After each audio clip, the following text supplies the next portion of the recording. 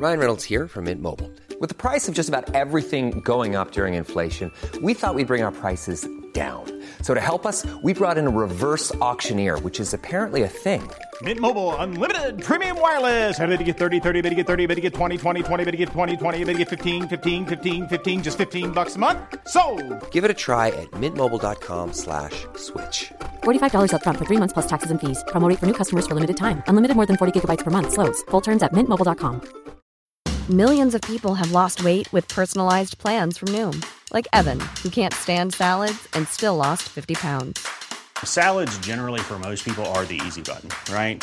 For me, that wasn't an option. I never really was a salad guy. That's just not who I am. But Noom worked for me. Get your personalized plan today at Noom.com. Real Noom user compensated to provide their story. In 4 weeks, the typical Noom user can expect to lose 1 to 2 pounds per week. Individual results may vary.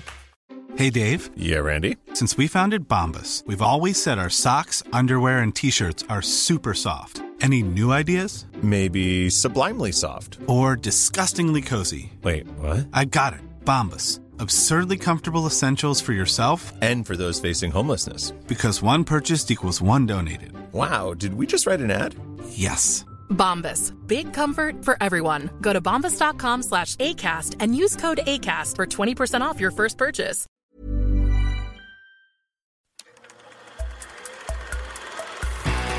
Podcast like it. Just podcast like it. Podcast like it's 1999. Podcast like it. You want a podcast like it? Podcast like it's 1999. Podcast like it. Just podcast like it. Podcast like it's 1999. Podcast like it. You want a podcast like it? 1999. Hello and welcome to Podcast Like It's 1999, the podcast where we look back at the movies of 1999 from our kingdom here in 2018. I am fucking loving this new thing. I'm Kenneth Neibart. Kenneth? Sometimes. I'm Kenny Neibart. On email, you are Kenneth Neibart? It depends from where I send my email. Oh, from the phone, it's weird. One, and from the computer, it's the other. Cool. With me, as always, is Philip Iskov. And joining us today is Jessica Ellis. Hi. A filmmaker and writer and one of the best people on Twitter. I was just going to say one of the funniest people on Twitter. That's nice. I just said one of the best. It's not true, but it's nice. And someone whom we are both big fans of. Big fans. And she is joining us today to pick a movie that she chose, that she was dying to do. Called I'm pulling up the... A little background. Yep. We're doing Anna and the King. Phil reached out to Jessica, I believe, on Twitter initially. It was on Twitter, yeah. And then I assume emailed each other. Whatever. And asked her to do this podcast. And she came back with a list of several movies. She did. Many movies. Many movies. That were not Anna and the King. Movies that unfortunately have been spoken for by other people. Yeah, but just to give a sense, because they were good movies. Hold on. Just to give a sense of where Jessica's passions are. I will. First of all, it should be said that the first one right out of the gate was Deep Blue Sea. Really? That was, you said it's a tough year, and you already did Deep Blue Sea. So I love that. All right, this is already going in a good direction. The movie is emblematic of 1999 because we just had Danielle Savory on, who was in Deep Blue Sea 2. Starring in Deep Blue Sea 2. Starring in Deep Blue Sea.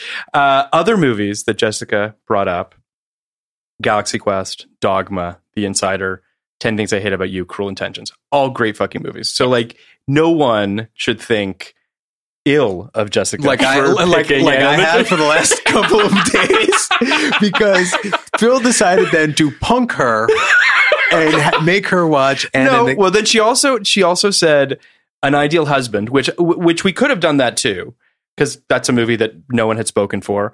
But I also, Anne and the King just felt like something that was a little bit. We'd have more to maybe talk about that movie than An Ideal Husband. It's an interesting movie. It came out in a very different climate politically, yes. and just in terms of what movies would get greenlit than we are in currently. Yeah. So there's a lot of room to talk there. Yes. Even at the time, this movie bothered A lot certainly of people. the Thai people. Yes. And Thailand, a lot not of a other fan people. of Yeah. Anna and the King. But you know, So, yes. it didn't occur to me until watching this movie how much The King and I should have bothered people. Well, The King and I is more offensive. Oh, yeah. But The King and I is the worst. But The King and I is beloved, right? People love it. It's one of those seminal, almost Mount Rushmore musicals. It's certainly Mount Rushmore, Rodgers and Hammerstein musicals. So the music, by the way, in that movie is legitimately, it's understandable why people love the music in that movie. That's not the problem. I'm talking about, well, whatever. We're talking about the same thing, the musical, the movie, whatever. But well, I'm speaking more of the fact that the actor that played the king, didn't they like darken his Yul skin? Brynner? Yellow face, That's a little bit more. Yul Brynner played, I think, every that's the most offensive racial variation over the years. So that's why I speak more of the fact that movie, the music is the least. That's a problem with the egregious production. There's a problem with this story that we're going to get into. Yes, there's many. Enormous. I'm talking about historical, like problems with like romanticizing this historical story, and that also makes me kind of sick. The potential inaccuracies that exist in it too. There are people that believe that Anna's books are rife with historical inaccuracies on top of that. Yeah. Even things like about herself, which I think is also kind of She weird. lied about her name. She lied about her name. She lied about where she came from. She had mixed. She was mixed race, Yeah. probably, and lied about that. Although culturally, that's so it's all very weirdly insensitive in its own weird way. So let's do the thing where first I would like we're going to ask you. We ask everyone, which is where were you in 1999? I was in high school. I think I was 16. Where are you from? I'm from Santa Rosa, Northern California. Nice. And Rob is from San Francisco. Oh, hi. That's cool. That's nearby. Yeah. But I had just transferred high schools and I had just moved across town. And 99 was the first summer I lived literally a block away from an independent movie theater. So it was the first year I started going to independent movies constantly. I had no desire to be a filmmaker at that point. I was really into theater and acting, and Anna and the King was one of the movies I saw at this little indie theater, and because I love Jodie Foster. Like, who doesn't love Jodie in the Foster? 90s, Jodie Foster put out a movie, and her movie before this was Contact, which I love. Top of Jodie Foster. Love Contact. Yeah. So, yeah. People rag on Contact. I remember when it came out, there was a lot of people that were like, her dad's a fucking alien. Like, that's, I remember, I mean, there were just people that threw some shade at it because I think that expectations were high. You know, it was the Zemeckis follow-up to Forrest Gump. It had Jodie Foster in it. Like, there were a lot of people that were very excited about that movie, myself included. And I think that it might not have, it kind of had a bit of the Interstellar, I think, vibe. Yes. Right? Where it's like Interstellar comes out and everyone's like, this has to change my life. Sky high expectation. That it could never meet. Similar. And now I love Interstellar. Didn't love it when it came out. It's grown on me. See, for me, Contact, I was 14 or 15 when that came out, and seeing a movie with a female scientist at the heart of it, and Jodie Foster, who is like just reads as the smartest person in the world. Yes. That was life-changing for me. For sure. So, but yeah, and I mean, when Arrival came out a couple years ago, everybody was saying it's the new Contact. Yeah. So it seems its legacy has grown. Yeah. It seems that's totally true. I think Contact's fantastic. And I think what you just said about how Jodie Foster reads as the smartest person in the room is part of one of the reasons why this movie doesn't work as well as it could. Because it feels a little bit like, I don't know, Jodie Foster in period pieces doesn't always work for me. I don't know how it feels, how tricky. You guys feel about that. Yeah.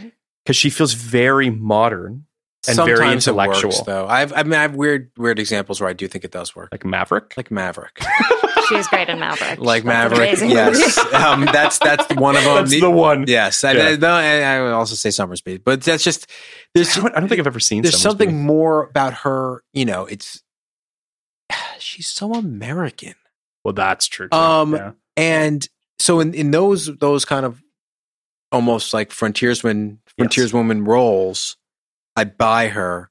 Costume drama is fine in this, though. It's not. She's an incredible actor, but it's just something about the way she presents herself that feels very American to me. I know, I hear you on that. Yeah, I mean, I think that.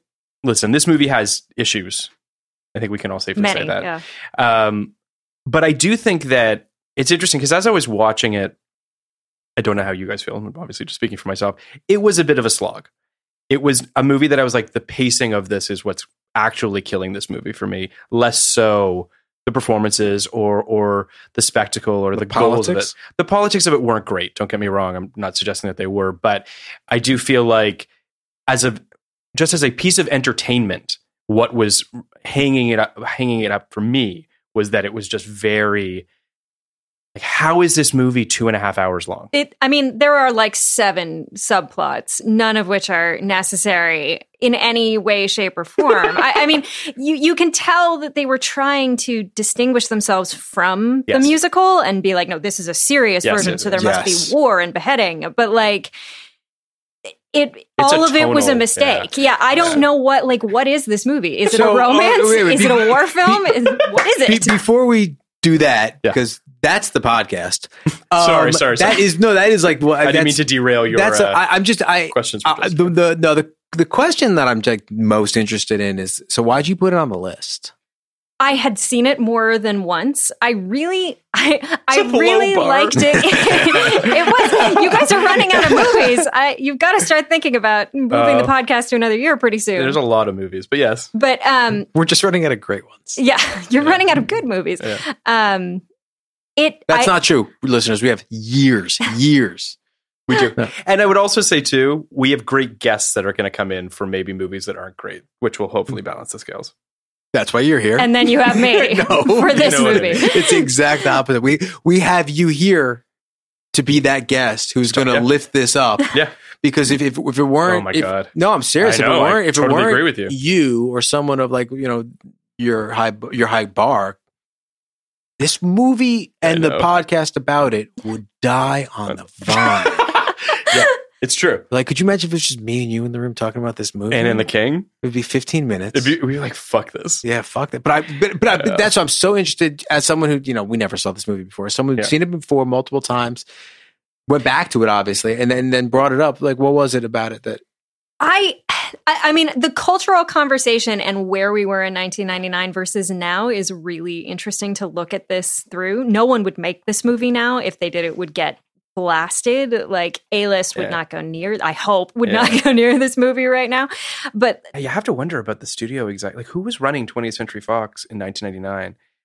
Because, someone said, go. Here's $100 million to make a fucking... Well, we were kind of, the 90s, we were kind of in the height of costume period dramas. You had Merchant Ivory movies, coming out, and those... I feel like this was 20th Century Fox trying to do A Room with a View, kind of. Sure. And it is beautiful. Like, the movie is gorgeous. If you look, if you look at the 5 Best Picture nominees the year before, yes, all period dramas.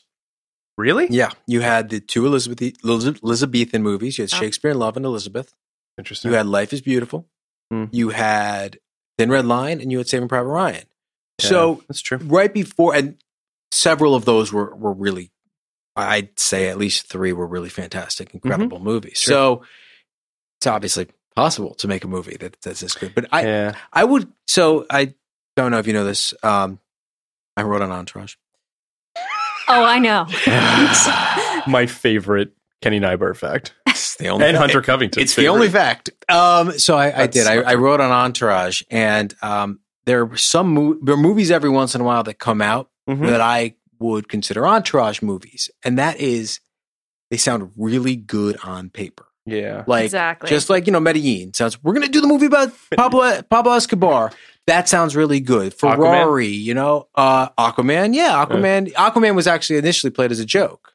So it's kind of different. Like, an Aquaman James was like, Cameron's Aquaman, you mean? Well, after James Cameron came on, that's when the idea... Sorry.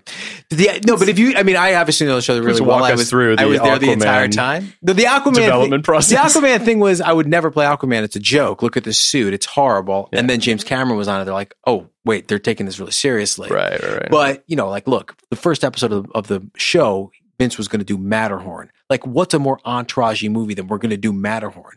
Now, weirdly, like, Hollywood's gone in such a horrible direction that, like, all these other like movies like that have got made. This is an Entourage movie, and that's like some guy was totally like, agree. Let's do the real story of The King and I, and that's all. And did you know King and I was based on a real story? And there's war, and there's love, and there's all this, and no one actually thought beyond that. Like, is there actually a story there? Is there anything interesting there? So truthfully, there's that, and then there's also The King and I taking the cultural insensitivities out of the equation, sort of like they told this story and they did it in an entertaining way, for good or for bad.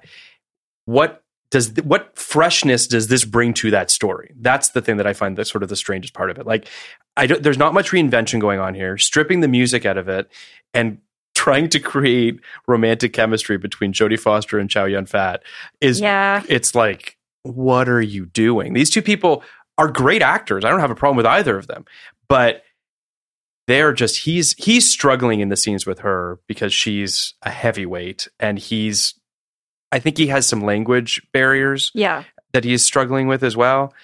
It's a lot. And I honestly, I buy him more than her. I don't buy any of it.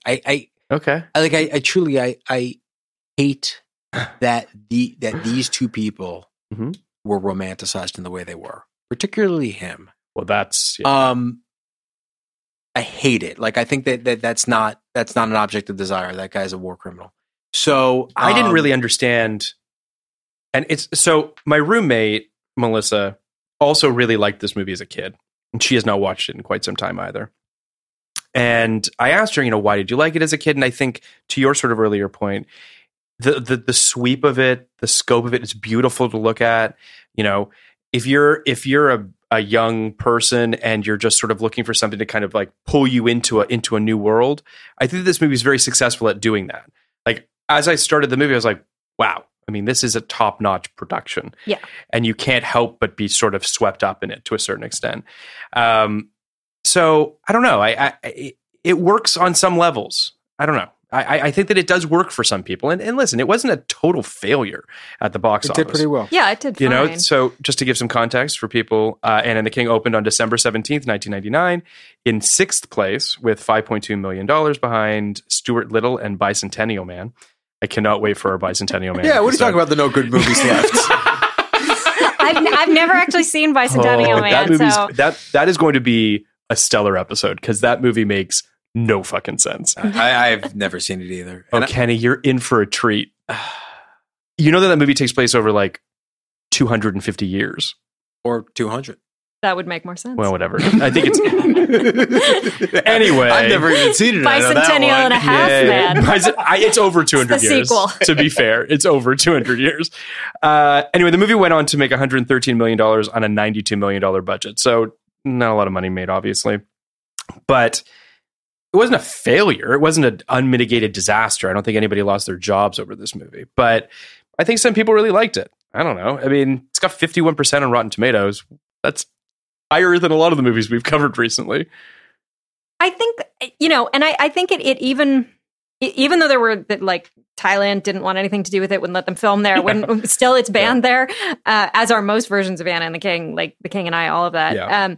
But the movie makes some like very 1999 head fakes towards being politically correct. Yes. Like it And occasionally, it tries to throw a few things in where it's like, we're equalizing all perspectives, and the British are just as bad as the barbarian type. It doesn't succeed. But I think like in that time when white people were having less of a conversation about racial insensitivity, like it probably got past a lot more raters than it would now. Totally did. Yeah. I mean, I don't think people looked at it the way people would look at it.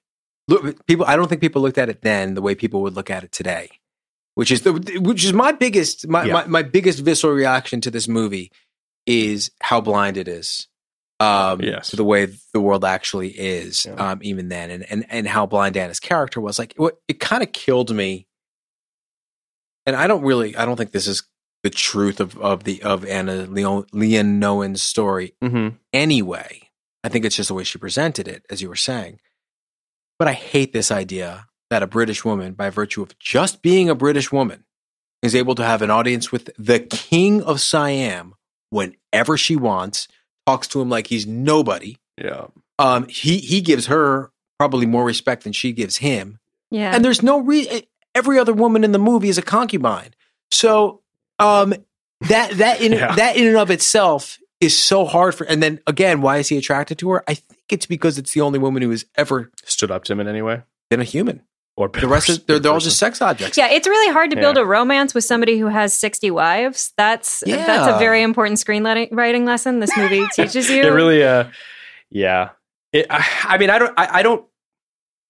don't know what the. I wish someone could explain to me why they made this movie. Well, that's probably why, in the end of the day, they didn't actually kiss, right? They didn't actually kiss or sleep together in the movie. You just had the prince in voiceover at the end saying that was my father and the woman he loved.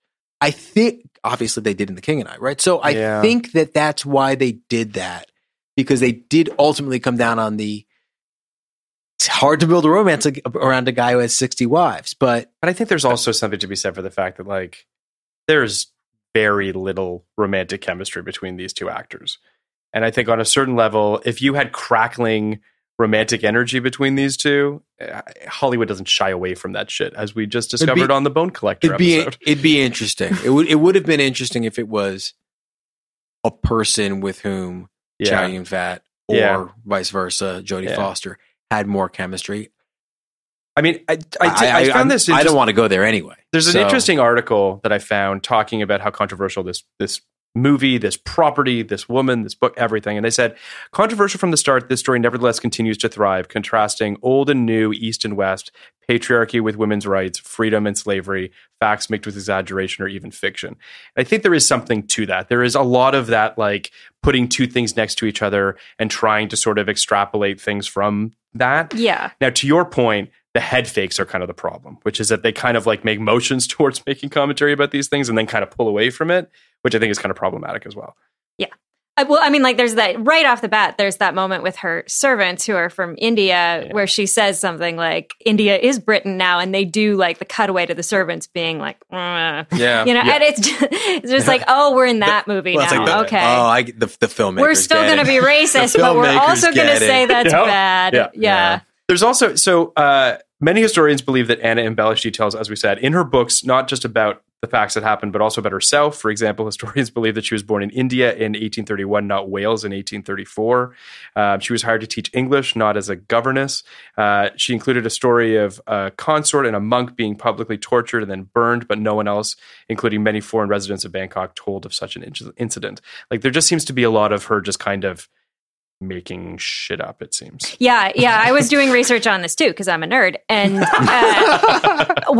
in her first book that she wrote, the story about the concubine getting killed is not in there. And then she wrote a second book that was more kind of salacious. It's called like Nights in the Harem or something like that. Which is like, so she wrote a romance. Yeah, basically. And that's which this is. Where kind of the worse stuff shows up. But yeah, like I read a quote from the concubine who gets killed, Tuptim, her granddaughter, who's like, she didn't get killed. That didn't happen. Really? Yeah, she became one of his wives. Like, none of that happened. Yeah. And she still has descendants. So that's a little awful. That's actually the only interesting part of the movie. That little section, the Tuptim section. Well, Bai Ling is great. Was really quite good in it. It's crazy how good Bai Ling is in it. I looked her up I looked up on Twitter to like see if we could tweet at her because she had it on there. No, she is.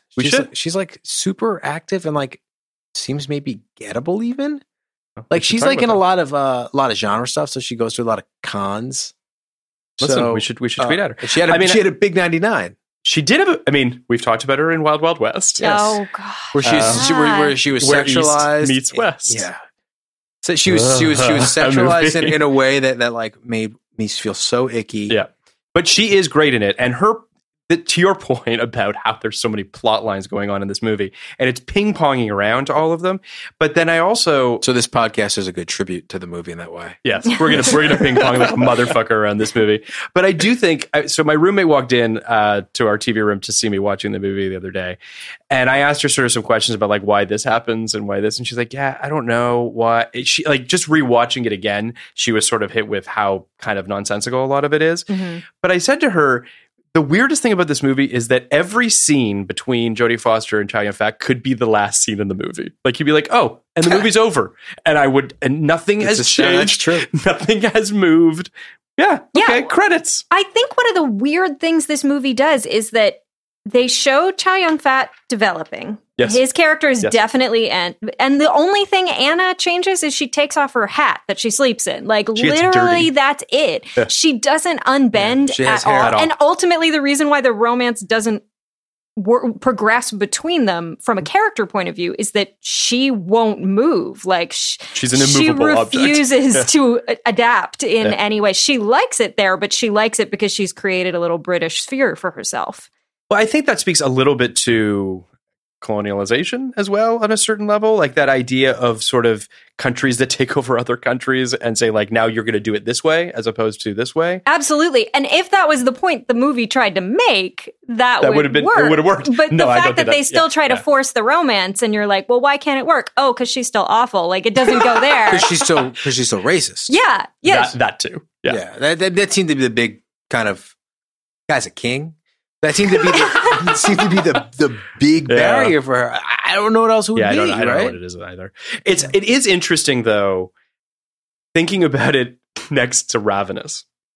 Sure, yeah, which was also a movie obviously I about thought of that. colonialization. Did you not think about it? Are you serious, or are you just fucking with me? Well, colonialization. I'm Because I do think I'm fucking with you. In the answer to your question, I should always default to that. But I think that Ravenous is making a point about, you know, colonialization and that idea of taking over other countries and peoples and sort of devouring people, for lack of a better way. That's what that movie is doing. But I think that movie is a much harsher condemnation of what happened in history. This movie sort of dips its toe into those waters and then it's like, nah, I'm really okay, not really making a commentary on this. The movie wants you to still side with Anna throughout. Like, Sure. it wants you to believe that she is the good British person who is, you know, egalitarian, and she goes and yells at the other British, but like when you get to the end of the movie, it's like, oh, she's still just as bad. Like, she doesn't think they're animals, but that doesn't really get a parade. Like, she clearly just still views I her don't way as disagree. superior, and that.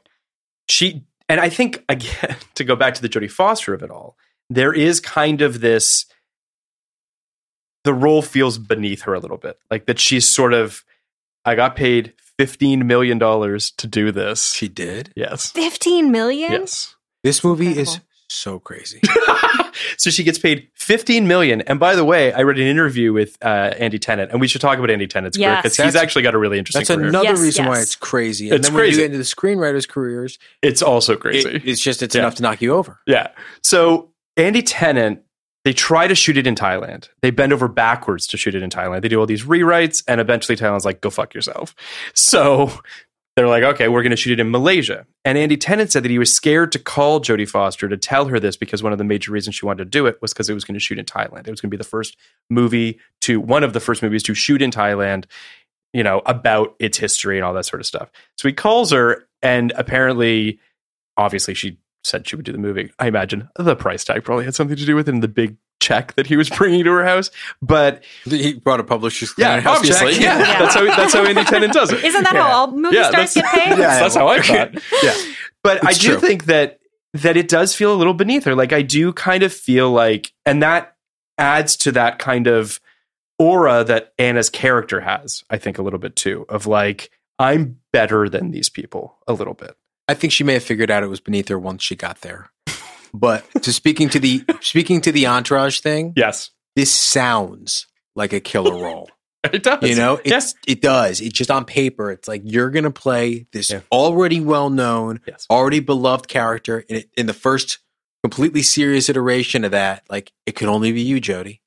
And I could see that. I could see that sell working. But then once you got there, it was probably like, well, and I think that the movie, the script, such as it was, like, needed Jodie Foster because they rely so much on her innate intelligence. Mm-hmm. Yes. Because Anna is not smart, but she has to be perceived as smart. Like, everything she does is wrong. Yeah. Throughout the entire film. And if you didn't have someone who reads as extremely intelligent and that comes off as being stubborn instead of stupid, the movie would be unwatchable. Well, let me ask you this. Have you heard the alternate castings that almost happened for this movie? These are amazing. They offered it to almost everyone. They did offer to almost everyone. Several charmed actresses. 2 charmed actresses. Yeah. Shannon Doherty and Alyssa Milano were both offered the role. Okay. You're that's not true. Listen. So there's that. Come on. So wait, that just invalidates. Now the two other actresses that were offered it makes sense, which is Kate Winslet and Emma Thompson, both of which turned it down. Now I understand both of those. I mean, Kate Winslet was young, like and the Charmed actresses, they were both young. I mean, I want to see the Shannon Doherty version of this movie just because it's bonkers. To me, honestly, the Alyssa Milano version is even more far-flung.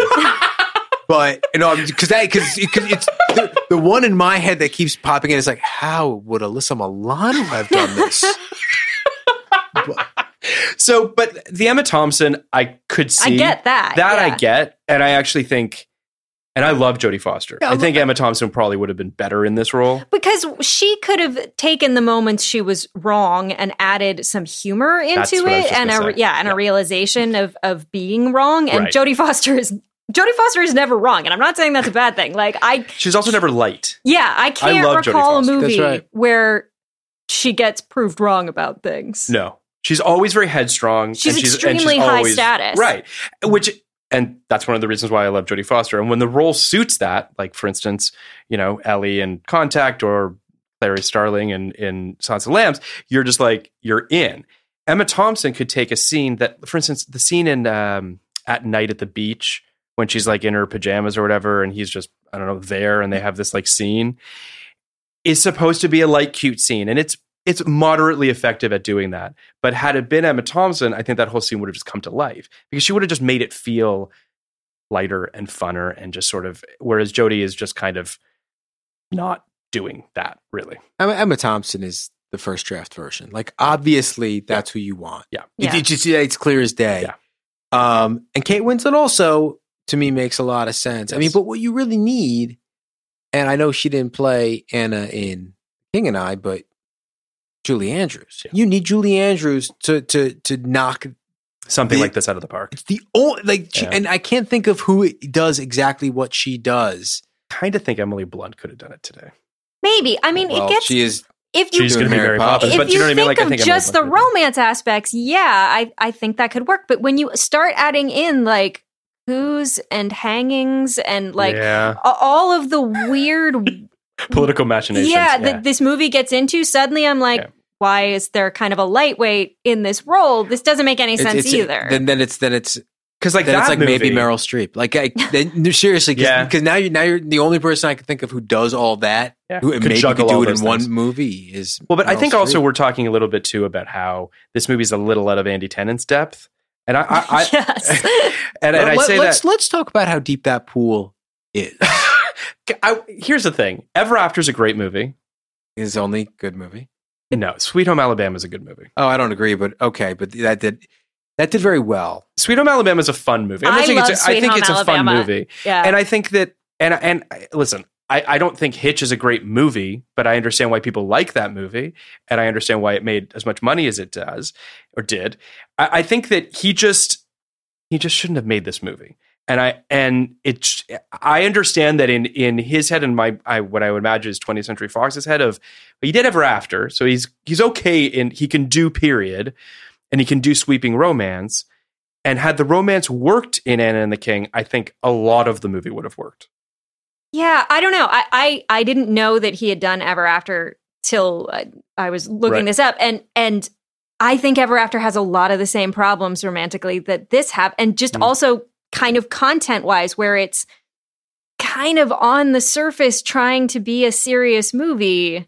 Yeah, no, I don't disagree. Not. But it works a little better because I think the charm of Drew Barrymore, the charm of that sort of, it's a lighter story. It's a fairy tale. It's you know what I mean? Like, aimed towards a younger audience. The expectations and of that movie are much lower. For me, very low. It's because it's kind of an adjacent Cinderella movie, which I like. Yeah. And I already know that they're not trying to be faithful to anything that's come before this movie. The expectations, I know, they're sky high. I know. I don't know what you can. What really the right analog is for a movie like this, I don't but have one. Like an Elizabeth, it's like like that kind of. You need to be that perfect. Do you know that this was the largest constructed set, second to only Cleopatra? Wow! Like this movie was just gargantuan in size, and it's very strange to think about. To your earlier point, like this would never get made today for a myriad of reasons. But that's why. So you have the second largest sets ever constructed. You're shooting in Thailand, then Malaysia. You have $92 million. You have this revered story, but for better or worse. Yeah. And you offer the role to Shannon Doherty. I mean, that's so crazy to me. Listen, Shannon Doherty has unlooked at depths. Untapped potential. That might be true. I like her more than most. But I also could have made the joke that you're giving it to the director of It Takes Two. Come on. And let's just say it. Unfair. The screenwriters of Star Trek 4, which in my opinion is the best Star Trek. Star Trek 4. Great movie. But wait, of all of the Star Trek choice. movies? Are we including? Of all of the Star Trek Wow. movies. Even the JJ movies? Even the JJ movies? Bite your tongue. Oh my. But, oh no, my. I'm not going to publicly express my opinion on a lot of J.J. Abrams content. But I think we should, because we're going to be done with Anne and the King in T-minus 5 minutes. No, the synopsis is going to take an hour. But well, if we do it. But I mean, the funny thing about these writers to me is, all right, so they write the best Star Trek movie without a prior Without credit. question. That can't be questioned. It's the best. It's very good. It shall not be questioned. It has whales. Their follow-up, It does have humpback whales. Their follow-up is a movie I've never heard of, which is called Back to the Beach. Don't know that movie. Who would? Oh, it's a Frankie Avalon movie. What? It's Frankie and Annette. I wish you could see Kenny's Do you face know who right Frankie and now. Annette are? Yes. Like Annette Funicello? Yeah. Annette Funicello. There was a movie with them when they were old in 1987. Yeah. As Old. parents, it appears Lori Loughlin was their daughter, and these guys wrote it. That's their second movie. What's their third one? It's even better than this.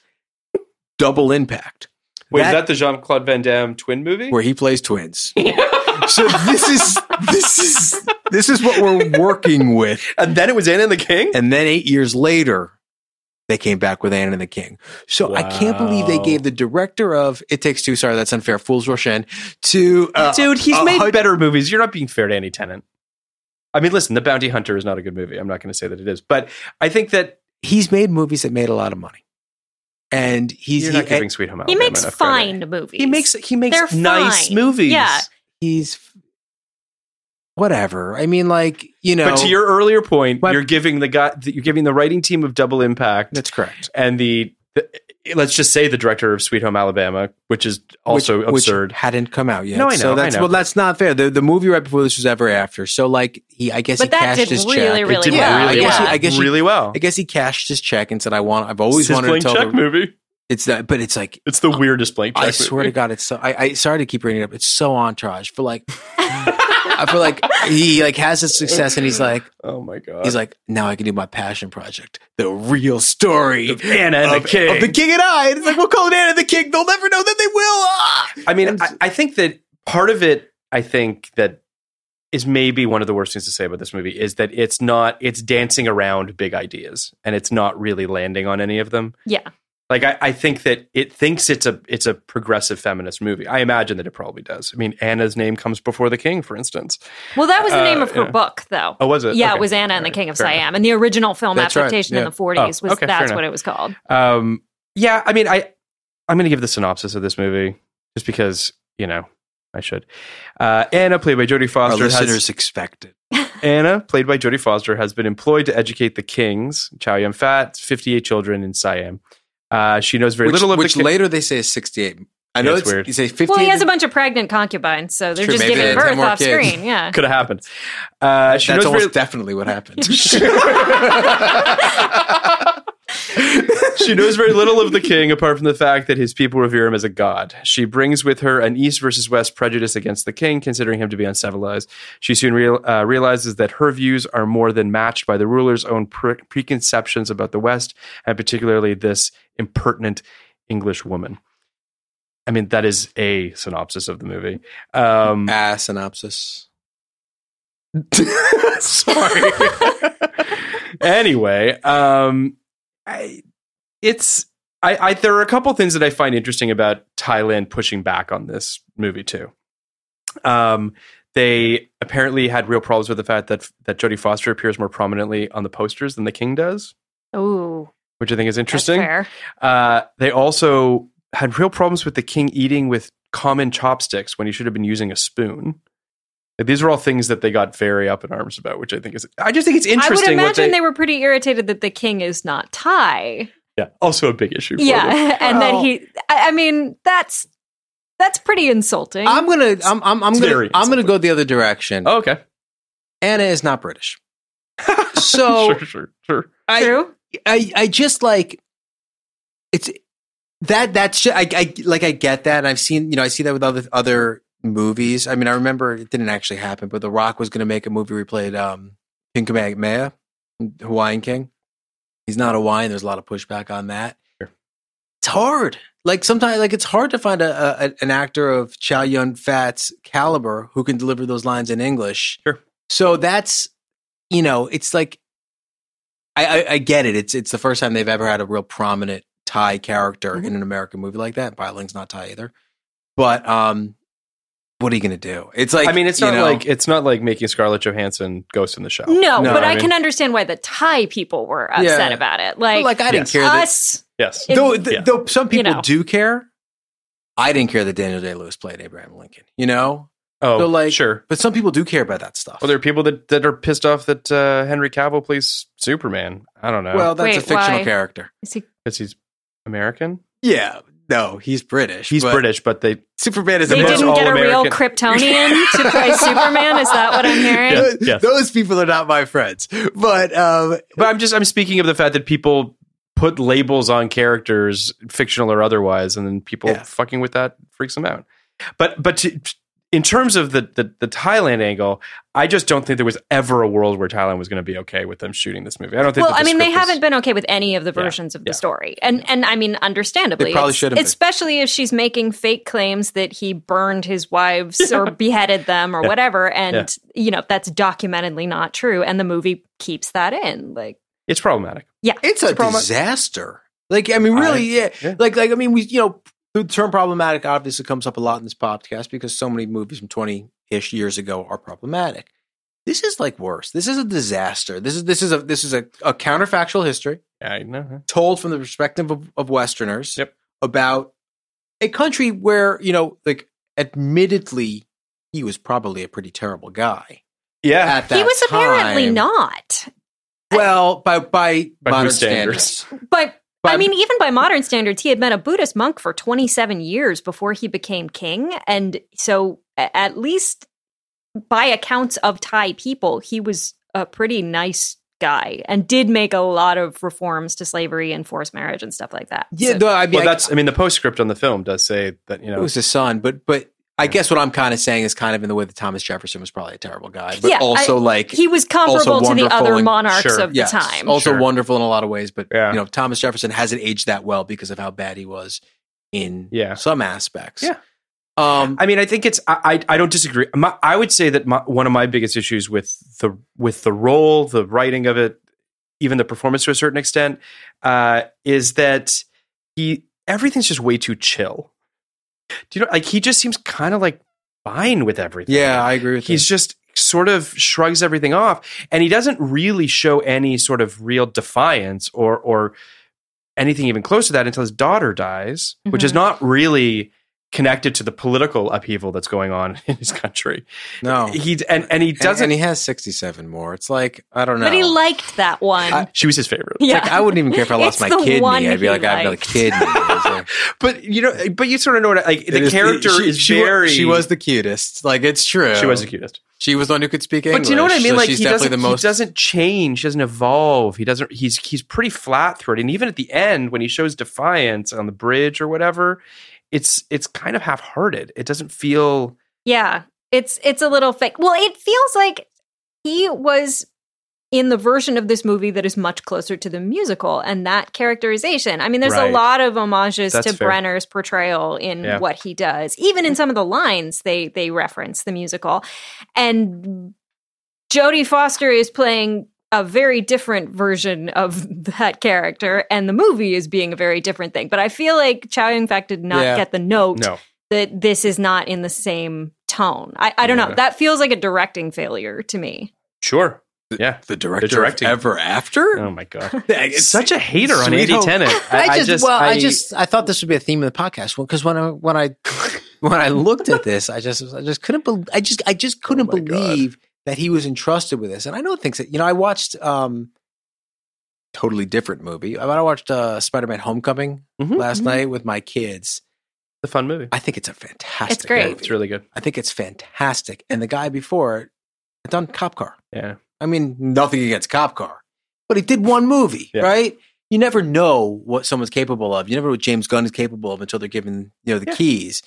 But this was just a situation, I think, where, Ever After did really well. I imagine that he was being sent all sorts of big, lavish period piece type of things. Yeah. And he saw an opportunity at a piece of IP that meant something, and then you lock down Jodie Foster and you're just like, okay, we're doing this thing. And I don't know. I hear you. It's not a movie that needed to be made. But I do think that there is some positive stuff in it. I don't think it's a complete write-off, despite the fact that it took me 3 sittings to sit down and actually watch the whole thing. I just feel like there are some nice scenes between him and between Anna and the King. You know what I mean? I did feel I liked their dance. I thought that was actually very sort of a classically, felt very old Hollywood, which I thought was nice. I just couldn't help but notice that only the white people there were allowed to dance. Yeah. Except for the King. Yeah. Like it just felt so. It's kind of gross. Gross. Like it just felt gross. Yes, I can't defend any of that. It's his fucking kingdom. You're treating it's like. I'm not blaming him. Like that's the time, but there's just there's this privilege that nobody acknowledges in the movie. As if it didn't feel like colonization. It felt like it's okay that the British people are allowed to impose their customs on. That's what the movie's about, essentially. That absolutely she civilizes his kids, makes them better. And turns the prince into someone like that. The postscript of this movie is the prince became a great guy. Why did he become a great guy? The clear implication is because of Anna. Yeah. Well, it definitely feels that way. I mean, she leaves at the end. She's like, "I've done my work is done here." It's not clear why she leaves at the end. I was watching it with my husband, and we got to the end, and she's like, "I still have to go." And you're like, "Why? Why do you have to go? Where are you going?" You were going because you were mad at him, and now you're not mad at him. So that kind of doesn't work. She should have been really mad at him. What do you do? Beheading Bai Ling and that's I don't know. I am glad the movie makes that decision her fault, because at least something is Anna's fault. Yeah. Like she screws up everything repeatedly, and like that's her fault because of the note. No, she has the outburst at the trial for her and says, like, I can talk to the king, I can tell him what to do. And after that, the king is like, no, you can't say that. If I now step in like I was going to and save her, they're all going to think I'm weak and I'm going to get overthrown. So it at least sort of puts that problem on her for overstepping. So it's good that, again, the movie I agree with head you. fakes there a little bit and tries. He's put in an unwinnable situation and kind of does what he has to do. Yeah. Again, if she were anybody else in that room, she would have been beheaded. So it's just like... Hey, I'm Ryan Reynolds. At Mint Mobile, we like to do the opposite of what Big Wireless does. They charge you a lot, we charge you a little. So naturally, when they announced they'd be raising their prices due to inflation, we decided to deflate our prices due to not hating you. That's right. We're cutting the price of Mint Unlimited from $30 a month to just $15 a month. Give it a try at mintmobile.com/switch. $45 up front for 3 months plus taxes and fees. Promo rate for new customers for limited time. Unlimited more than 40 gigabytes per month. Slows full terms at mintmobile.com. Even on a budget, quality is non-negotiable. That's why Quince is the place to score high-end essentials at 50 to 80% less than similar brands. Get your hands on buttery soft cashmere sweaters from just $60, Italian leather jackets, and so much more. And the best part about Quince, they exclusively partner with factories committed to safe, ethical, and responsible manufacturing. Elevate your style without the elevated price tag with Quince. Go to quince.com/upgrade for free shipping and 365-day returns. The beheading scene was pretty graphic.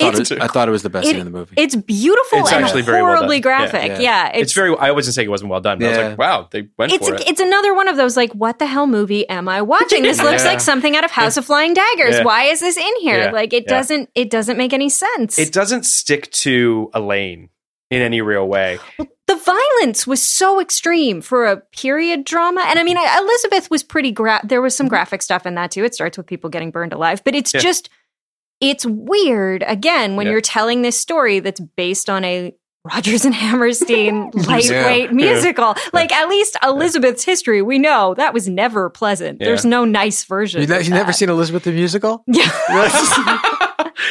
Yeah, it's, I mean, part of it too, as I was watching it, thinking like, oh my God, how is this 2.5 hours? I was trying to think of like, what could be pared down? What could be, and why was it so long? And I think part of it is this grandeur, this idea of trying to make an old Hollywood movie. And with that comes a running time. Like it almost feels like it just has to be long. You remind me right now of the doctor who's just pushing on the patient's chest over and over again. It's dead, Phil. There is no way to make this movie better. It was dead from the start. My thought was, this is a mini series. If you want to work if you want to actually get into the subtleties of the political situation, everything, this is a 6-part mini series, and it very easily could have been. And then all of those plots would have had some room to actually breathe, instead of like, you get 2 scenes of betrayal and 2 scenes of a concubine having a love affair, and like, and nothing makes sense. You remind me of Dr. Frankenstein now. I remind many people of Dr. Frankenstein. But I mean, I do think that, I mean, listen, I don't know, but I think that if you trimmed 15 or 20 minutes out of this movie and you actually just tried to crystallize it a little bit more and either pull one of these plot lines or at least sort of fine tune them enough, because it feels like there's like 3 storylines really. There's Anna and the King, there's the Burmese sort of the uprising, and then the Bai Ling stuff. Which is a subplot. But those 3 things, that matters. Had they been honed in, there's just a lot of air in it. There's a lot of just like looks of longing. There's a lot of just like, look at how much we spent on our sets. Yeah. Like, you know what I mean? Like, there's a lot of that. And I honestly do think that had this movie been shorter, it, first of all, would have been a better movie. But I also just think it would have just been concise. It's just all over the place.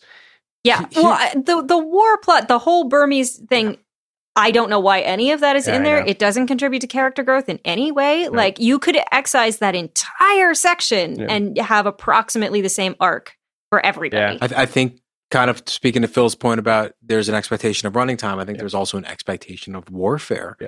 Or body count almost. I think they also wanted. I mean, with an adaptation of a musical, like if they remade Oklahoma, I would not be like, well, where's the massacre? Like, it's I think that I'm not even just saying this. I'm not even just saying this. If you want to, because if you're going to try to tell the story of like kind of, frontier times in America and say this is the story Oklahoma's based on, I think there would be an if you're getting real, there'd be a body count of some sort. Well, there is in Oklahoma. There is Judd, but I think that would be a terrible movie. Terrible. But don't you also feel like they wanted, and it shouldn't have been in the movie, but they inject these action sequences into it that are sort of half-hearted as well.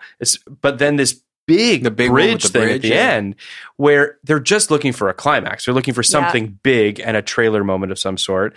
But it makes no sense. What the fuck is happening? They shoot fireworks or something and that scares everybody away? They think that the British are on their side because they hear the bugle, the kid playing the bugle, and they think the British. So the message is really, you don't even need real British people to save your nation. Yeah, you just need the threat of British people to save. They should have just brought Anna out and said, "We got one." Yeah, and they would have like, no, she's white. But like, I will say, the explosion was pretty cool. I thought when that guy, when he's running down the bridge and it blows up, I was like, that's pretty decent for 99. I have to say, I looked at that shot where it explodes behind him and was like, how the hell did they do that? Yeah. I mean, there's a model for the wide. Yeah. But then that shot of him running. There's a close-up of him running. And it looked impressive. Yeah. Here's what Andy Tennant should do more action movies. If there was, if there were, like, if anybody, I don't think anyone will ever touch this material. This is the again. only podcast that will ever talk about it. I don't think any podcast will ever talk about Anna King. That's true. We should advertise it that way on other people's podcasts. Yeah. But I think if anyone was ever to touch this kind of arena again, you need a lot more judgment. I think you find the Thai version of this story. I think that would be interesting. And I think you need a lot more judgment on everybody in it because implicit in a romance, root for these two characters. And I did not root for these characters in any way, and not because I'm a jerk, because these people didn't deserve happiness, I thought, or that kind of happiness, romantic happiness. So I would, because of his station, because of like what he's for a lot of reasons for him and for her for a lot of reasons too. I would take that out completely and try to find what the real, assuming that's not the real story, which I don't think it is, and try to find what the real story is, and that might be interesting. But that would require a complete flipping. There is a completely interesting way to do this, I think, which is that you have this guy who was a monk, wasn't really interested in being a king, and kind of got pushed into it. If you look at his back, like from the Wikipedia search I was able to do today, like you look into it, and then you have Anna, who was widowed and kind of living by her wits, and was one of the only thing that women could do at that point in time was be a teacher, and the two of them coming to a relationship, like the two of them struggling to figure out how to raise his kids in a changing world, and also coming to a respect for each other from similar positions in life of being in a life you're kind of more forced into than you choose to. That is an interesting story. Yeah, even you just saying that right now made it, first of all, more honest with itself, more honest with telling the story. I think part of the problem is that it's been sanitized, it's been studioized, it's been turned. So what you're left with is this, to say, a Frankenstein sort of thing where it's like, well, that we'd much rather tell this story. It's not really what happened. It's not really what this character went through, but we want to tell it anyway. And I think that because I think they were under the impression that it's a beloved story. I mean, I do. To some extent, they this wrong. is like the fifth adaptation of it. Yeah. So it's one of those ones that keeps coming back. But like hearing what you were just saying about his backstory. Phil, it's like the sixth. Are you aware that there was an we animated... should talk about this fucking thing. Ugh. I read movie. that and I've in 99. never heard. In 99. And it's not available anywhere. I was going to watch it this morning with my kids at like 7. I tried to find it too. And it literally isn't available The anywhere. trailer alone made me go like, wow. I mean, if you thought this movie was offensive... it's a Warner Brothers straight to video thing, wasn't it? Oh wow! But it was who does like the it wasn't Bluth? No. Who does the like the Frosty the Snowman's like Rankin? Rankin and Bass. It's a Rankin and Bass movie. It's super. It's weird. crazy, and some of the voice work just in the trailer, I was like, that is not okay. I'm just imagining it in like Rudolph the Red-Nosed Reindeer and like good. stop motion animation. It's not good. And somehow they got it's not. We stop will not motion. be covering this movie. It's really bad animation, and it looks really like janky. it looks like on one hand they just took a lot of Aladdin because they decided Thailand and where does Aladdin take place? I watched it literally like a few days ago. It's in a fake country, but it's supposed to be the Middle East. Okay. So they just decided it was the exact same. Like the Prince stories, like with Tuptim is basically Prince and Aladdin and Jasmine. Yeah. And then also married it to Little Mermaid somehow. They're aping like from a million different Disney sources. And also like Anastasia a little bit? Well, and, like with Rasputin? This was the era of Anastasia, which is another one of those like, why was this made into a children's film movies? That although there's a cool Anastasia movie to be made, I think. Like a live action one. Yeah, but not an animated. No. We were. It feels like the late 90s were a weird time for animation. Things were getting kind of a little strange. Bit. We were getting past the golden era of Disney, and no one knew quite what was They were next. kind of getting stuff. They were like pulling stuff out of a barrel, being like, maybe this story? It's interesting because speaking of like kind of communists, oh my God.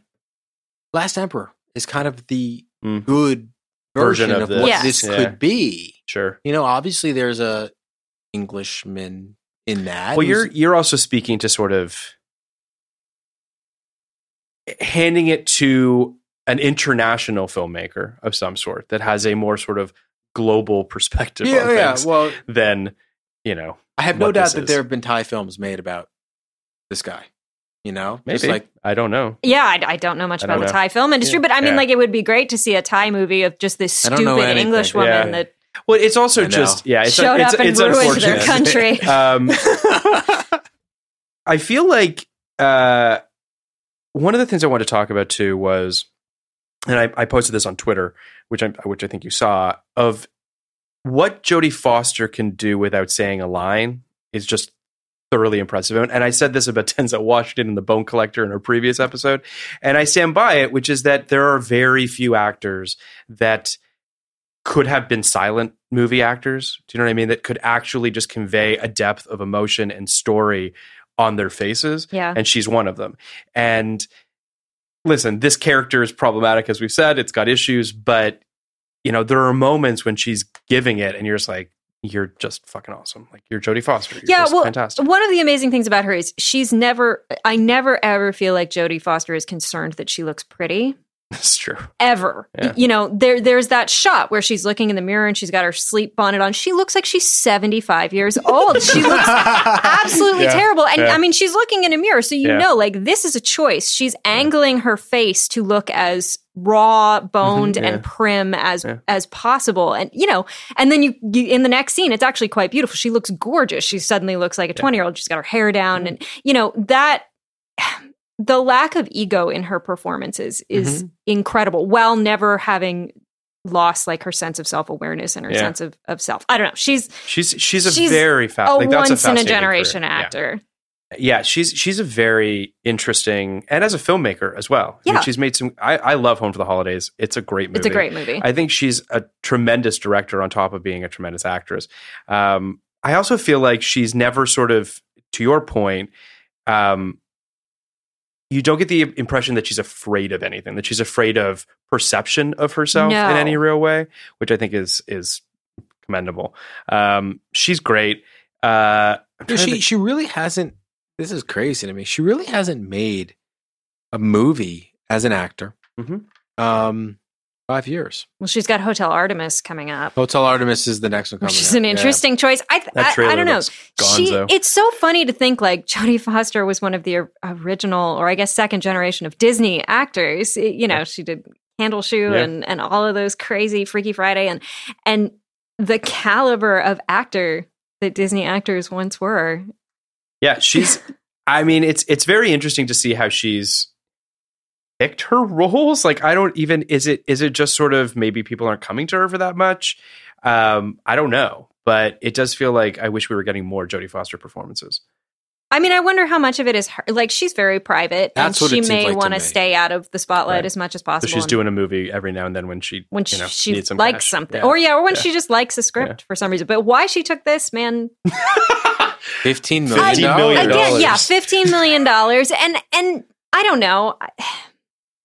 The opportunities for smart leading lady, like at least, you know, really prestigious leading lady roles weren't great. No, I agree. This is a huge role in a big movie, and this is an Oscar play.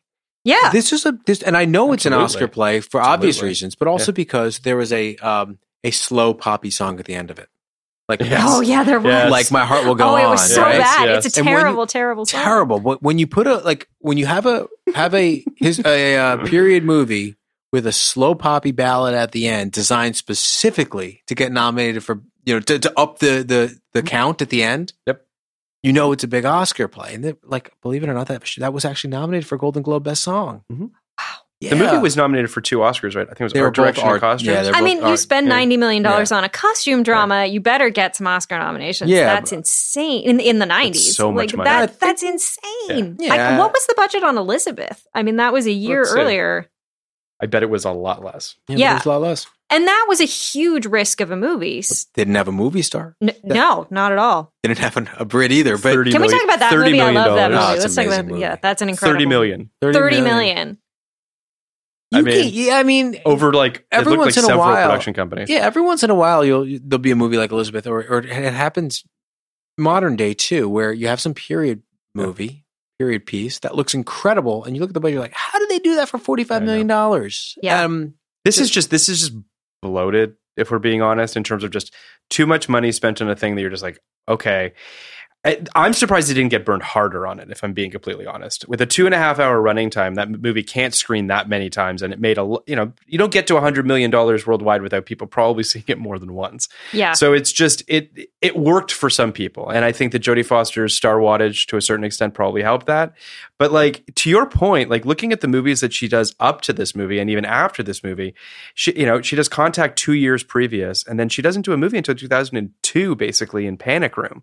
And truthfully, it's kind of pulled out of, I don't want to say retirement, but that was supposed to be Nicole Kidman, and she got injured and couldn't do it. So it became Jodie Foster in Panic Room, which I really and love. She's great in Panic I really Room. love Panic Room. She's wonderful. She then does like a lot of Panic Rooms.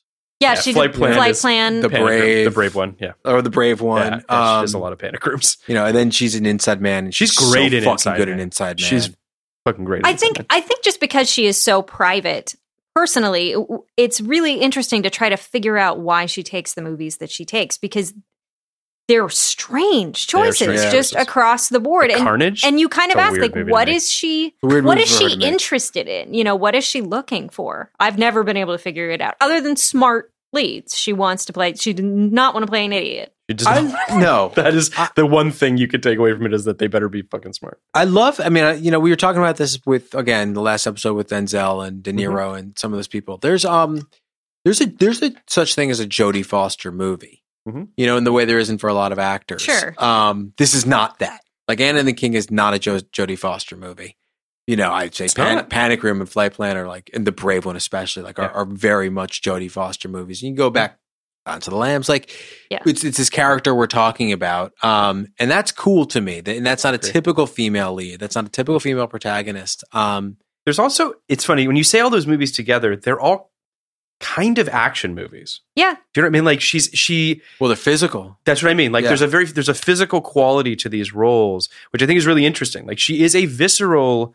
I mean, even Silence of the Lambs is, you know what I mean? Like that is a active physical performance. For sure. You know what I mean? She stops the killer with her bare hands. I mean, not bare hands, but with her, with her body. So it is impressive to see how she has found ways to be a very physical actress and to be a force to be reckoned with in a lot of her roles. I think I'm guessing that probably comes out of her theater training to some degree. Physicality is very important to her roles. You can, and I mean, what you were talking about earlier with how much she shows on her face, she's very characteristic of a theater actor. And I think that's probably why she's drawn to film roles that let her be whole body. They're not just only. She also understands how the camera sees her, which is part of being a director as well, but just sort of understanding how she will read.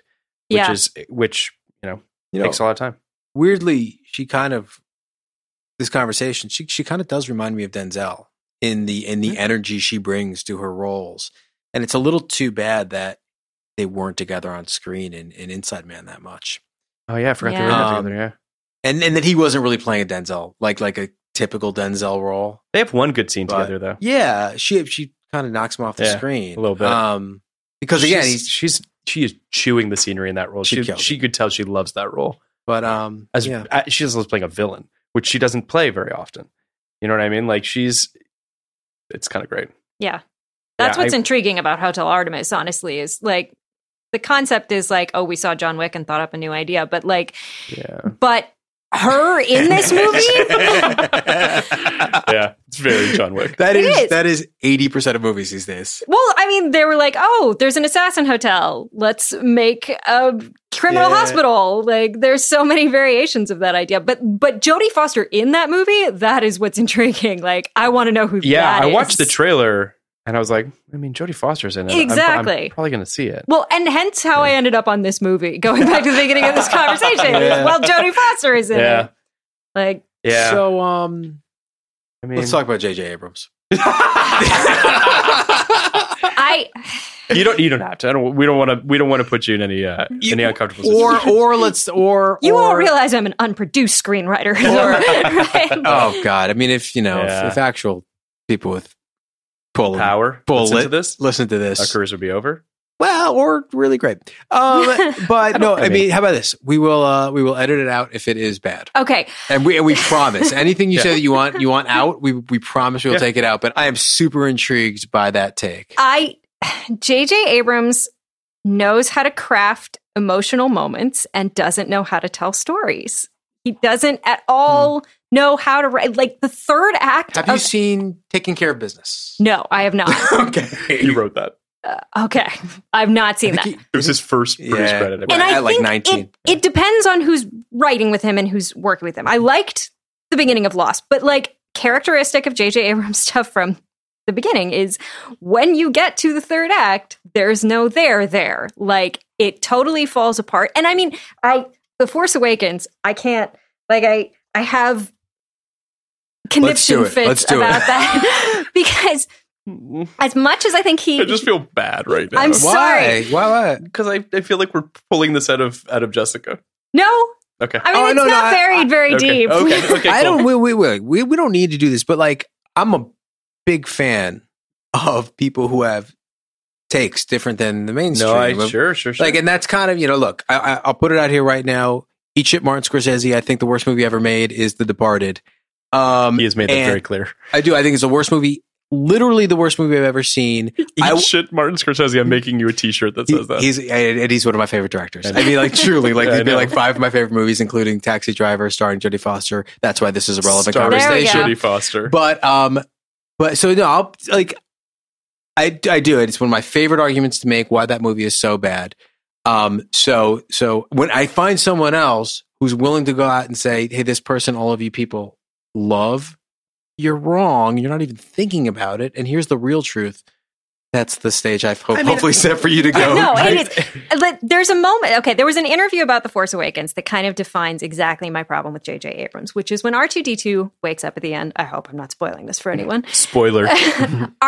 And someone asked him, why did R2-D2 wake up at the end?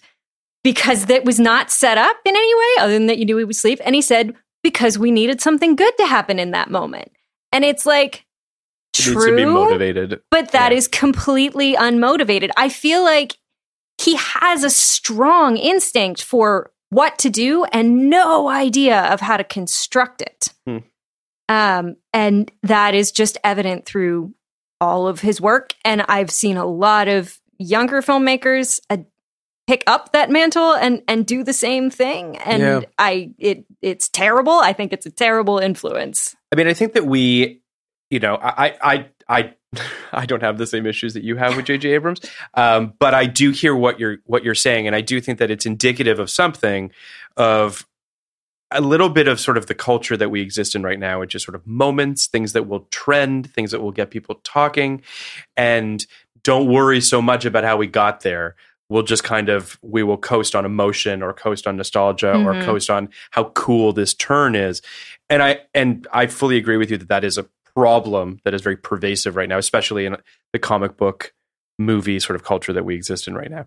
So I hear you on that, and I don't know how to get back from it because these movies are so enormously successful. Well, and I think the problem is he's a great producer. Like, I want J.J. Abrams to come up with ideas for decades. He's the reason we have Westworld. He's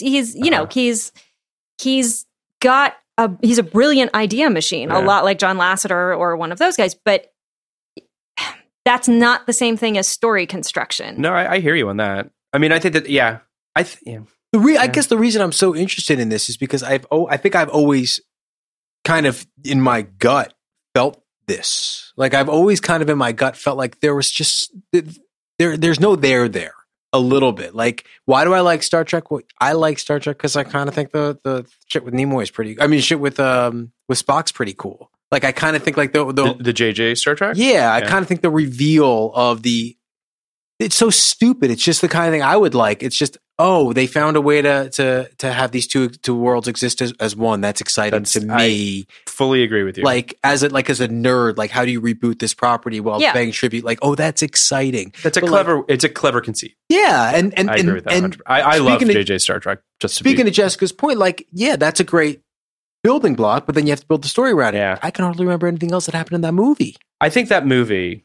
And as I've said, I really love J.J. Abrams' Star Trek. But I will also say that the opening of that movie might still be his crowning achievement from a direction perspective. That cold open, if you will, because if we're being honest, it's a very, very expensive opening to a television show, if you will, is really, really well executed. It's emotional. Wait, what are you talking about? I'm talking about Chris Hemsworth at the top of Star Trek. You said television show. Sorry. Yeah. So that whole opening that sets the whole thing in motion, that we ultimately understand sort of what. Hemsworth? Sorry? Fine. No, Chris Hemsworth was his father. Oh, yeah, that's right. Oh, Chris Hemsworth. It was a double-headed Chris movie. It was a double-headed Chris movie. Chris Hemsworth, that was sort of his star-making performance, if you will, was that opening. And it's great. And it hits all the emotional beats that you're talking about. It's a great launching pad for the series. And, there's an argument to be made of whether or not it ever, fulfills that potential. And from your perspective, maybe it doesn't. From mine, it does. But I do think that when it's all gelling, which might not happen as often for you as it does for me, I do think that there's no one else like him in terms of finding a way to check a lot of boxes and do a lot of things and also still remain sort of with some sense of integrity, because I don't think there's a lot of people that have that I think power. the first Star Trek movie was pretty good. Like, it was enjoyable. I enjoyed it, and then I don't remember anything about it. Like, that's how I feel. Yeah, really. Yeah, I actually saw it. They screened it when I was at AFI, and he came and talked about it. And I remember his Q&A where he told an amazing story about Stephen King, way better than I remember what the heck happened in the movie. I saw that Star Trek twice in the theater. I mean, that whole drill sequence is great. He does very good sequences. Well, we live in a set piece culture now from a studio. Big tentpole movie thing. Like, set pieces are everything. And I think that, I love Mission Impossible 3 as well. I know that there's some people that take issue with that too. But I do think that he makes tactile set pieces that are very well choreographed. I spoke earlier on The Bone Collector about that idea of like understanding the geography of an action sequence or understanding the geography of a scene, which a lot of filmmakers either don't have the power or the patience to do. And I do think he does that well. I think you're right there. I don't disagree with that at all. But yeah, like my issues with him are mainly structural. And I don't know where you guys land on the Star Wars arguments. I actually don't know where I land on this. I certainly don't land. You can't wait for a Phantom Menace episode. I certainly don't land on the men's rights side of it. So that's like, that appears to be the argument I hear. It's a weird argument, I right? think it like, was. I don't often hear these movies are bad for reasons other than Rey is a woman, but. Well, I think it is telling that Rian Johnson in The Last Jedi, like the first 10 minutes of that movie are people getting grabbed in like rooms and being like, why are you doing the thing that you're doing? Because explain the last movie to me. Absolutely no one's motivation was set up. Like, I don't know why any of these people are where they are at the end of The Force Awakens. And thank God that someone stepped in and loved was The like, Last Jedi. Yeah, it may be, I would say it's in my top 2 of Star Wars movies. It's up there. It's I think definitely it was in my top 3. But the fact that he had to do that, the fact that you came into a second movie and were like, hey, what is going on with all of these people? That's not a good sign. And that people shit all over him for doing that. Oh. It's like, what's the third in your top 3? Star Wars? New Hope? No, I would say, I mean, if you're putting me on the spot, but I would probably say Empire Strikes Back, New Hope, Last Jedi. I just didn't even know what the third one would be. I only think there are. I actually only. What? No, I know. I actually only think there's one great Star Wars movie. Well, you're saying Empire? I think Empire is like a great American movie, and I think it's great. I don't know if you've watched New Hope. You're ruining our Phantom Menace episode right now. What the fuck are you going to talk about? Anna and the King. That would be what a twist. I like New Hope, obviously, like everybody else in the world. It's a very, very long first hour.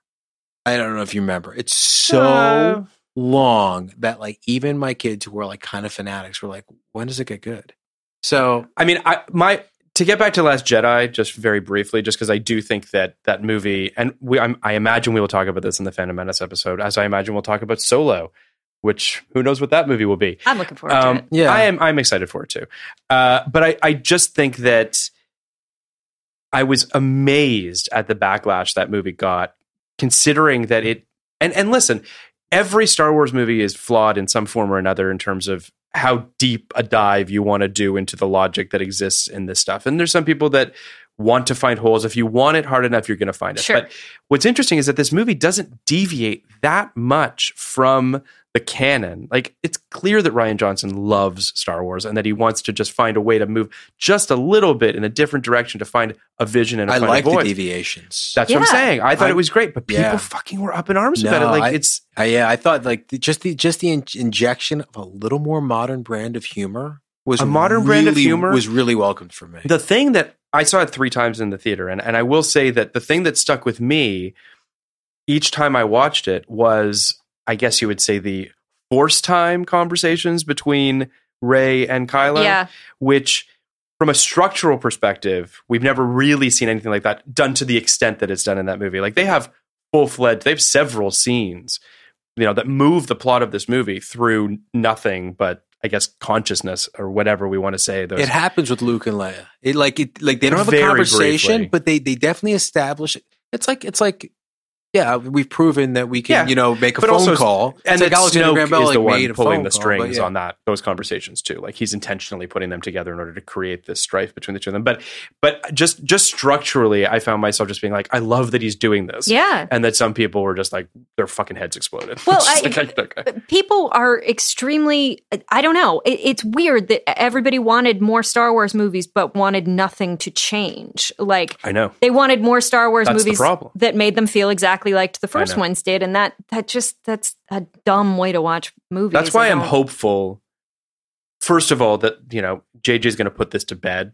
That the Skywalker series, for lack of, I know you're thrilled. It could be worse. It could be Colin Trevorrow. Oh my god! So let's all just thank our lucky stars that didn't happen. But my point is, hopefully JJ can land the plane and put this series to bed so that other people can start telling other stories in the Star Wars universe that do not involve anybody affiliated with the Skywalker bloodline.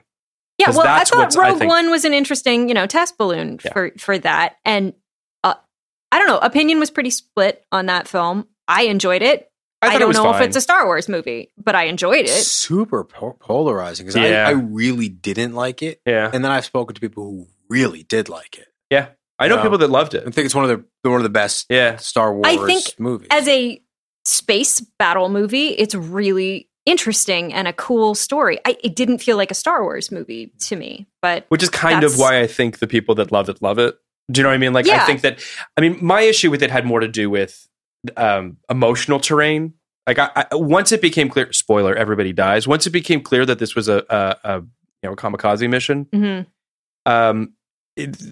I was like, oh, wow, okay, so we're going to go there. And I didn't care about any of the deaths. The one death that actually emotionally resonated with me was the robot. Robot was awesome. Because I was like, oh, man, I liked that guy. Like, it just... I liked that. It just didn't hit me. That's actually what excited me about the movie. It's like, you have this 2-hour movie that showed me the size of Disney's, excuse the phrase, balls when it comes to this franchise. Yeah. So that excited me, that they would be willing to tell a story like that over the course of 2 hours, and it made an insane amount of money. So there will be more risky stories with it. Hopefully. That movie was obviously, plagued. The production of that movie had issues. The production of Solo had issues. There is a part of me that starts to feel as though I wonder how Lucasfilm moves forward, and how they do what they're doing. I'm hopeful that Rian Johnson gets to hold on to his new trilogy. I'm a little nervous, but I'm hopeful that he will. I don't know what Benioff and Weiss's trilogy is that they're doing. Like, I don't know what any of this is. I'm entirely about that. But like, I'm curious to see where these go. And I'm hopeful that they'll keep telling. They're going to keep telling stories. We are getting Star Wars movies from now until the end for the rest of our lives. So it's not like we're not going to keep getting them. So that's why I keep saying to myself, we have to find a way to, ironically, expand this universe, because it's feeling too narrow right now. They need, for me at least, they need their version of Guardians of the Galaxy, which would be the exact opposite of Guardians of the Galaxy. Yeah, I know what you're saying. Right? Yeah. I need something Earthbound. This is an entire galaxy, right? Oh, okay. Where so many things are happening and we never see it, right? You see little bits and pieces, but everything is... The thing about Star Wars that like was awesome in the beginning and so terrible in the prequels, and I don't know how it's playing out necessarily in this movie, in this set of movies, this trilogy. I think it's a little better than the prequels. Was that everything always had to do with the fate of the galaxy, every move, right? I think Solo almost necessarily will be a smaller story. Yeah, I think it's that'll going to be be a cool. heist movie, basically. And I wonder if there are stories to tell just about, I don't know, life in the Cloud City. Yeah, because I think a flaw in the Star Wars universe so far is that all of the planets are planets where there's one type of thing, and it seems very superficial. Like there's the city planet and the forest planet and the snow planet, and it's like we never dig into society, so it's hard to care about the fate of the galaxy. You care about the fate of your characters, That's right. But you don't like the galaxy. Well, but to be honest, the flip side to that is I agree with you. It's either like forest planet, snow planet, whatever, or it's like Coruscant from like these prequels where it's just like it's there's so many fucking people on these things, and you're just you can't process the enormity of these cities either. Like it feels as though I agree with what you're saying, which is we need to connect and ground these movies. You could tell so many cool stories. many stories. So I agree. We need to, and again, I'm hopeful that part of this is going to be putting this series to bed, putting Luke and Leia and Han and all of that to bed to a certain extent. And we're going to get prequels inevitably of Obi-Wan, and we're going to get these stories that take place in these universes to a certain extent. But I'm hopeful that Rian Johnson's new trilogy has something to do with something complete. I can only assume based on Last Jedi that it has to do with something drastically dissimilar to what we've actually seen. So here's my pitch. This is what I want. Okay. So, Kathleen Kennedy, if you're listening, I want. She's not. How do you know? She better not be, or I'm going to be in trouble for all the JJ stuff. Yeah, I don't think she probably agrees. I would love to see a Black Mirror type thing set in the cool. Star Wars universe. Sure. I'd love to see what 8 or 10 versions of what a standalone story would look like. Yeah. That could only happen within this galaxy. These are. I mean, and I honestly think that. Again, I don't know this obviously for a fact, but there's a part of me that feels like Kathleen Kennedy and Lucasfilm have to be looking at the Marvel universe and saying, like, they did this right, in the sense that they laid the groundwork so that they could take risks down the road a little bit. So that's why the Rogue One of it all was so kind of shocking for them to take such a big swing on the first sort of anthology story. And I respect it, but it's also why I feel like they're going to be licking their wounds a little bit in terms of what these next anthology stories are going to be like. I think that the Obi-Wan, which I'm hoping is with Ewan McGregor, maybe, I don't know, but for continuity's sake, it would be nice. It'd be nice, and I think I don't know, but I feel like there's stories to tell with these characters, and hopefully the anthology stuff will ring a little more true after Solo. I don't know. Solo is such a wild card. It's going to be. But the promos I keep seeing, I'm like, it's kind of working. Alden Ehrenreich is my pick of the next amazing actor, and my last 2 picks were Benedict Cumberbatch and Heath Ledger. So I have a good track record from like their first crappy movies of being like, that one. So what was the first movie you saw him Hail in? Caesar, and he freaking stole that entire film. My first movie I saw him in was Beautiful Creatures, which I hear he was very pretty in that movie. He is. That movie is a mess. But yeah, I mean, Hail Caesar, you're like, oh my God. And when he got cast as Han Solo, I was very optimistic. Yeah. But then you hear all this shit from behind the scenes. You just got to hope that like the weight of all of this, the artifice of all of this nonsense doesn't hurt him somehow. I hope it doesn't. I think it might work. You know how I feel about Ron Howard. So I don't know if you listened to our Ed TV episode. How do you feel about Ron Howard? I feel warmly towards him. Okay, so do I. I do too. I think Ron Howard's I feel warmly towards him. I feel like he was, considering the situation, a great choice. Yeah. He's perfect. Basically. Yeah. I also love Lord and Miller. I think they do really incredible stuff with really kind of mundane, boring properties. Yeah. I just think obviously there was something there was something that happened there. I don't really know what it is, but all we know is that there was like a plane that was going down and they needed a pilot, and I trust this guy over almost anybody else currently working to land this plane. Yeah, well, who would you want to save your movie if you were making one and for some reason couldn't fit? Ron Howard would be a top choice. Yeah. I mean, he's not going to come in and auteur the hell out of it. Like he's going to land the plane. He's not going to dance on your grave or anything. Yeah. I also have to say too, the thing that the first Solo trailer did not inspire much confidence in me. I was sort of the one they played during the Super Bowl. I don't know. Maybe the very first one made me go like, I don't know what this is, because they didn't really convey a story. They didn't convey a tone. Maybe it was, I don't know. It was weird. And then the last trailer that actually, I was like, oh, okay, this is a movie. I understand what this story is. And the jokes were landing for me in a way that made me go like, oh, I don't know if this is just marketing, whatever, because who knows. But the jokes in the last TV spot that I saw today, actually, I don't know if you saw there's two Chewie jokes that just really worked for me. The first was Han saying, "What's your name?" And then he says it, but like Chewie, and you're like, which is just fantastic. And then the last joke in the TV spot was they're playing some card game or something like that. And Han is looking at his cards and he's acting cocky and whatever. And then he shows it to Chewie and Chewie just goes like, and he's just really disappointed in the cards. So it's just like, that's the stuff that I hope if they are leaning into this relationship and the beginning of this relationship, you know, it's gold. Like it's I don't know. It's kind of hard to fuck up Han and Chewie. Yeah. So hopefully they don't. Well, and Donald Glover, it's like you and he's watch him eat gum off the sidewalk. Like that man is just captivating. It's true. So we should wrap up our Anna and the King episode real quick right. here. Watch out. Just real quick here. First, let's do Force Awakens. 0 to 99. So let's do 0 to 99. Do you know about our ranking that we do? Okay. So basically, we rank every movie from 0 being the lowest to 99 being the highest, because it was 1999. Got it. They hadn't invented 100 years. And our basically, we rank it from what you thought when you saw it, if you saw it in 99, which it seems that you did. I did. And then what you think of it now. So what your ranking is then and what your ranking is now. Kenny and I can only rank it now. So do you want to think on that while we rank it? You guys go first. Kenny?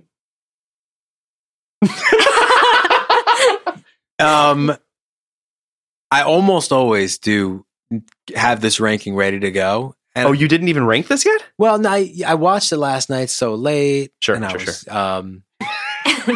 You know, this movie really it's not as bad as some movies we've seen. Yeah. It's certainly competent. And it's like, my issues with it are that it's really icky, but that's kind of a place that's kind of coming from a 2018 place. Yeah. My other issue is that it's very boring. So, I should also just, sorry, I don't mean to cut you off. Just something to keep in mind as you think of your ranking, which is that we kind of have this recommend or not recommend. If you go over 50, you are recommending people to watch this. If you go under 50, you are, in theory, saying to not watch this. So lop off 20 points. So I mean, look, I'm not going to kill it, but I think it's 29. That's not good. I wouldn't want any. It didn't it didn't anger me as much as it bored me. Yeah. Some movies anger me, and those are the movies I get real low. Like the Rob nodded at that, but it didn't anger me. It bored me. Yeah, but and it's hard to kill a movie that's intentions are pure, even if its politics are so misguided. Sure. 29. Okay. I'm going to go a little higher than that. I'm going to say 39. I didn't find it. It's not a reprehensible movie. Like, it's not a movie that you can hate. Like, it's actually built, depending on how you look at this, to be kind of innocuous. Like, it's not trying, which is part of why it's not great. Like, it's not actually taking a stance on anything. So it's just sort of, it exists. And it's like, please love me because I'm milquetoast.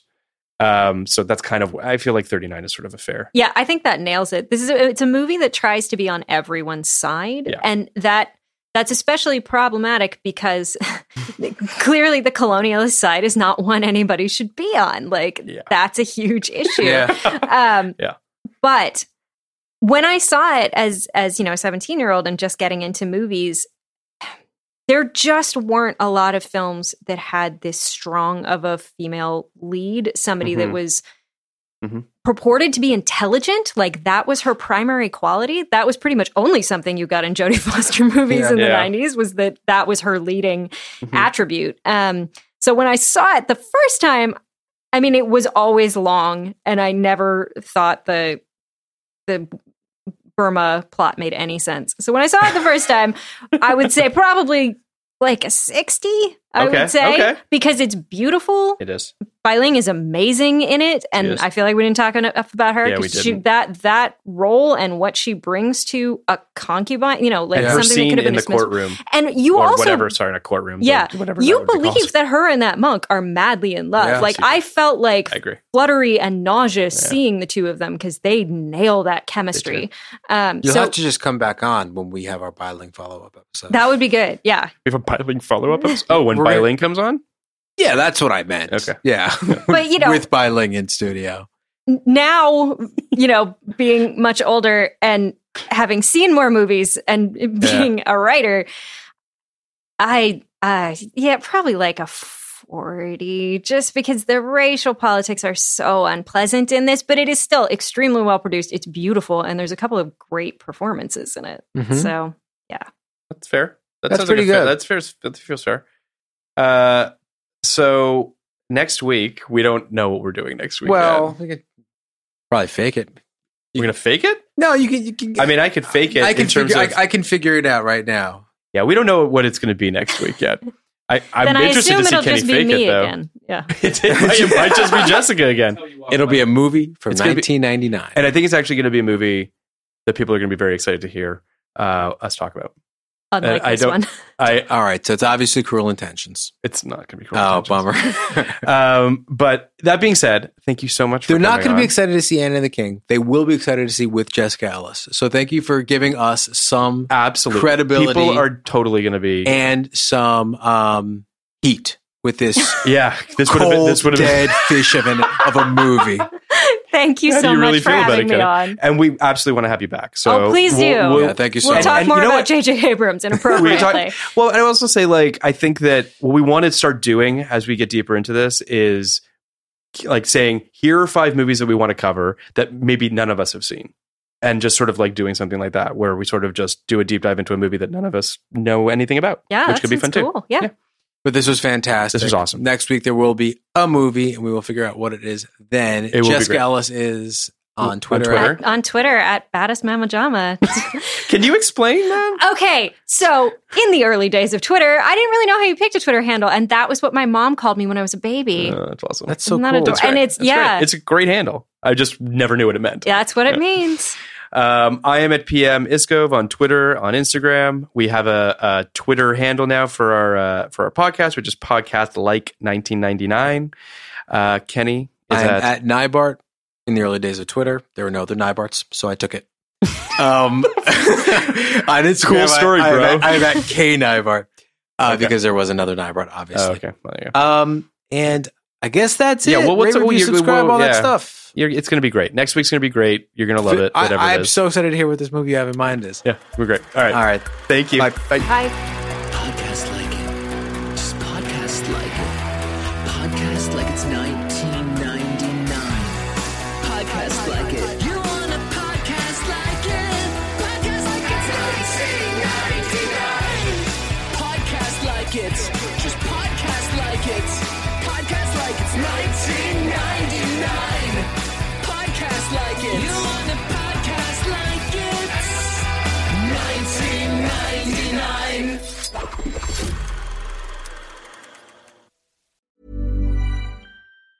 Mom deserves the best, and there's no better place to shop for Mother's Day than Whole Foods Market. They're your destination for unbeatable savings, from premium gifts to show-stopping flowers and irresistible desserts. Start by saving 33% with Prime on all body care and candles. Then get a 15-stem bunch of tulips for just $9.99 each with Prime. Round out Mom's menu with festive rosé, irresistible berry chantilly cake, and more special treats. Come celebrate Mother's Day at Whole Foods Market. Hey, it's Danny Pellegrino from Everything Iconic.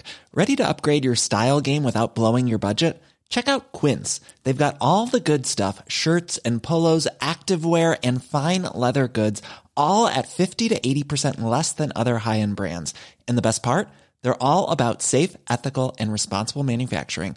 Get that luxury vibe without the luxury price tag. Hit up quince.com/upgrade for free shipping and 365-day returns on your next order. That's quince.com/upgrade. Planning for your next trip? Elevate your travel style with Quince. Quince has all the jet-setting essentials you'll want for your next getaway, like European linen, premium luggage options, buttery soft Italian leather bags, and so much more. And is all priced at 50 to 80% less than similar brands. Plus, Quince only works with factories that use safe and ethical manufacturing practices. Pack your bags with high-quality essentials you'll be wearing for vacations to come with Quince. Go to quince.com/pack for free shipping and 365-day returns.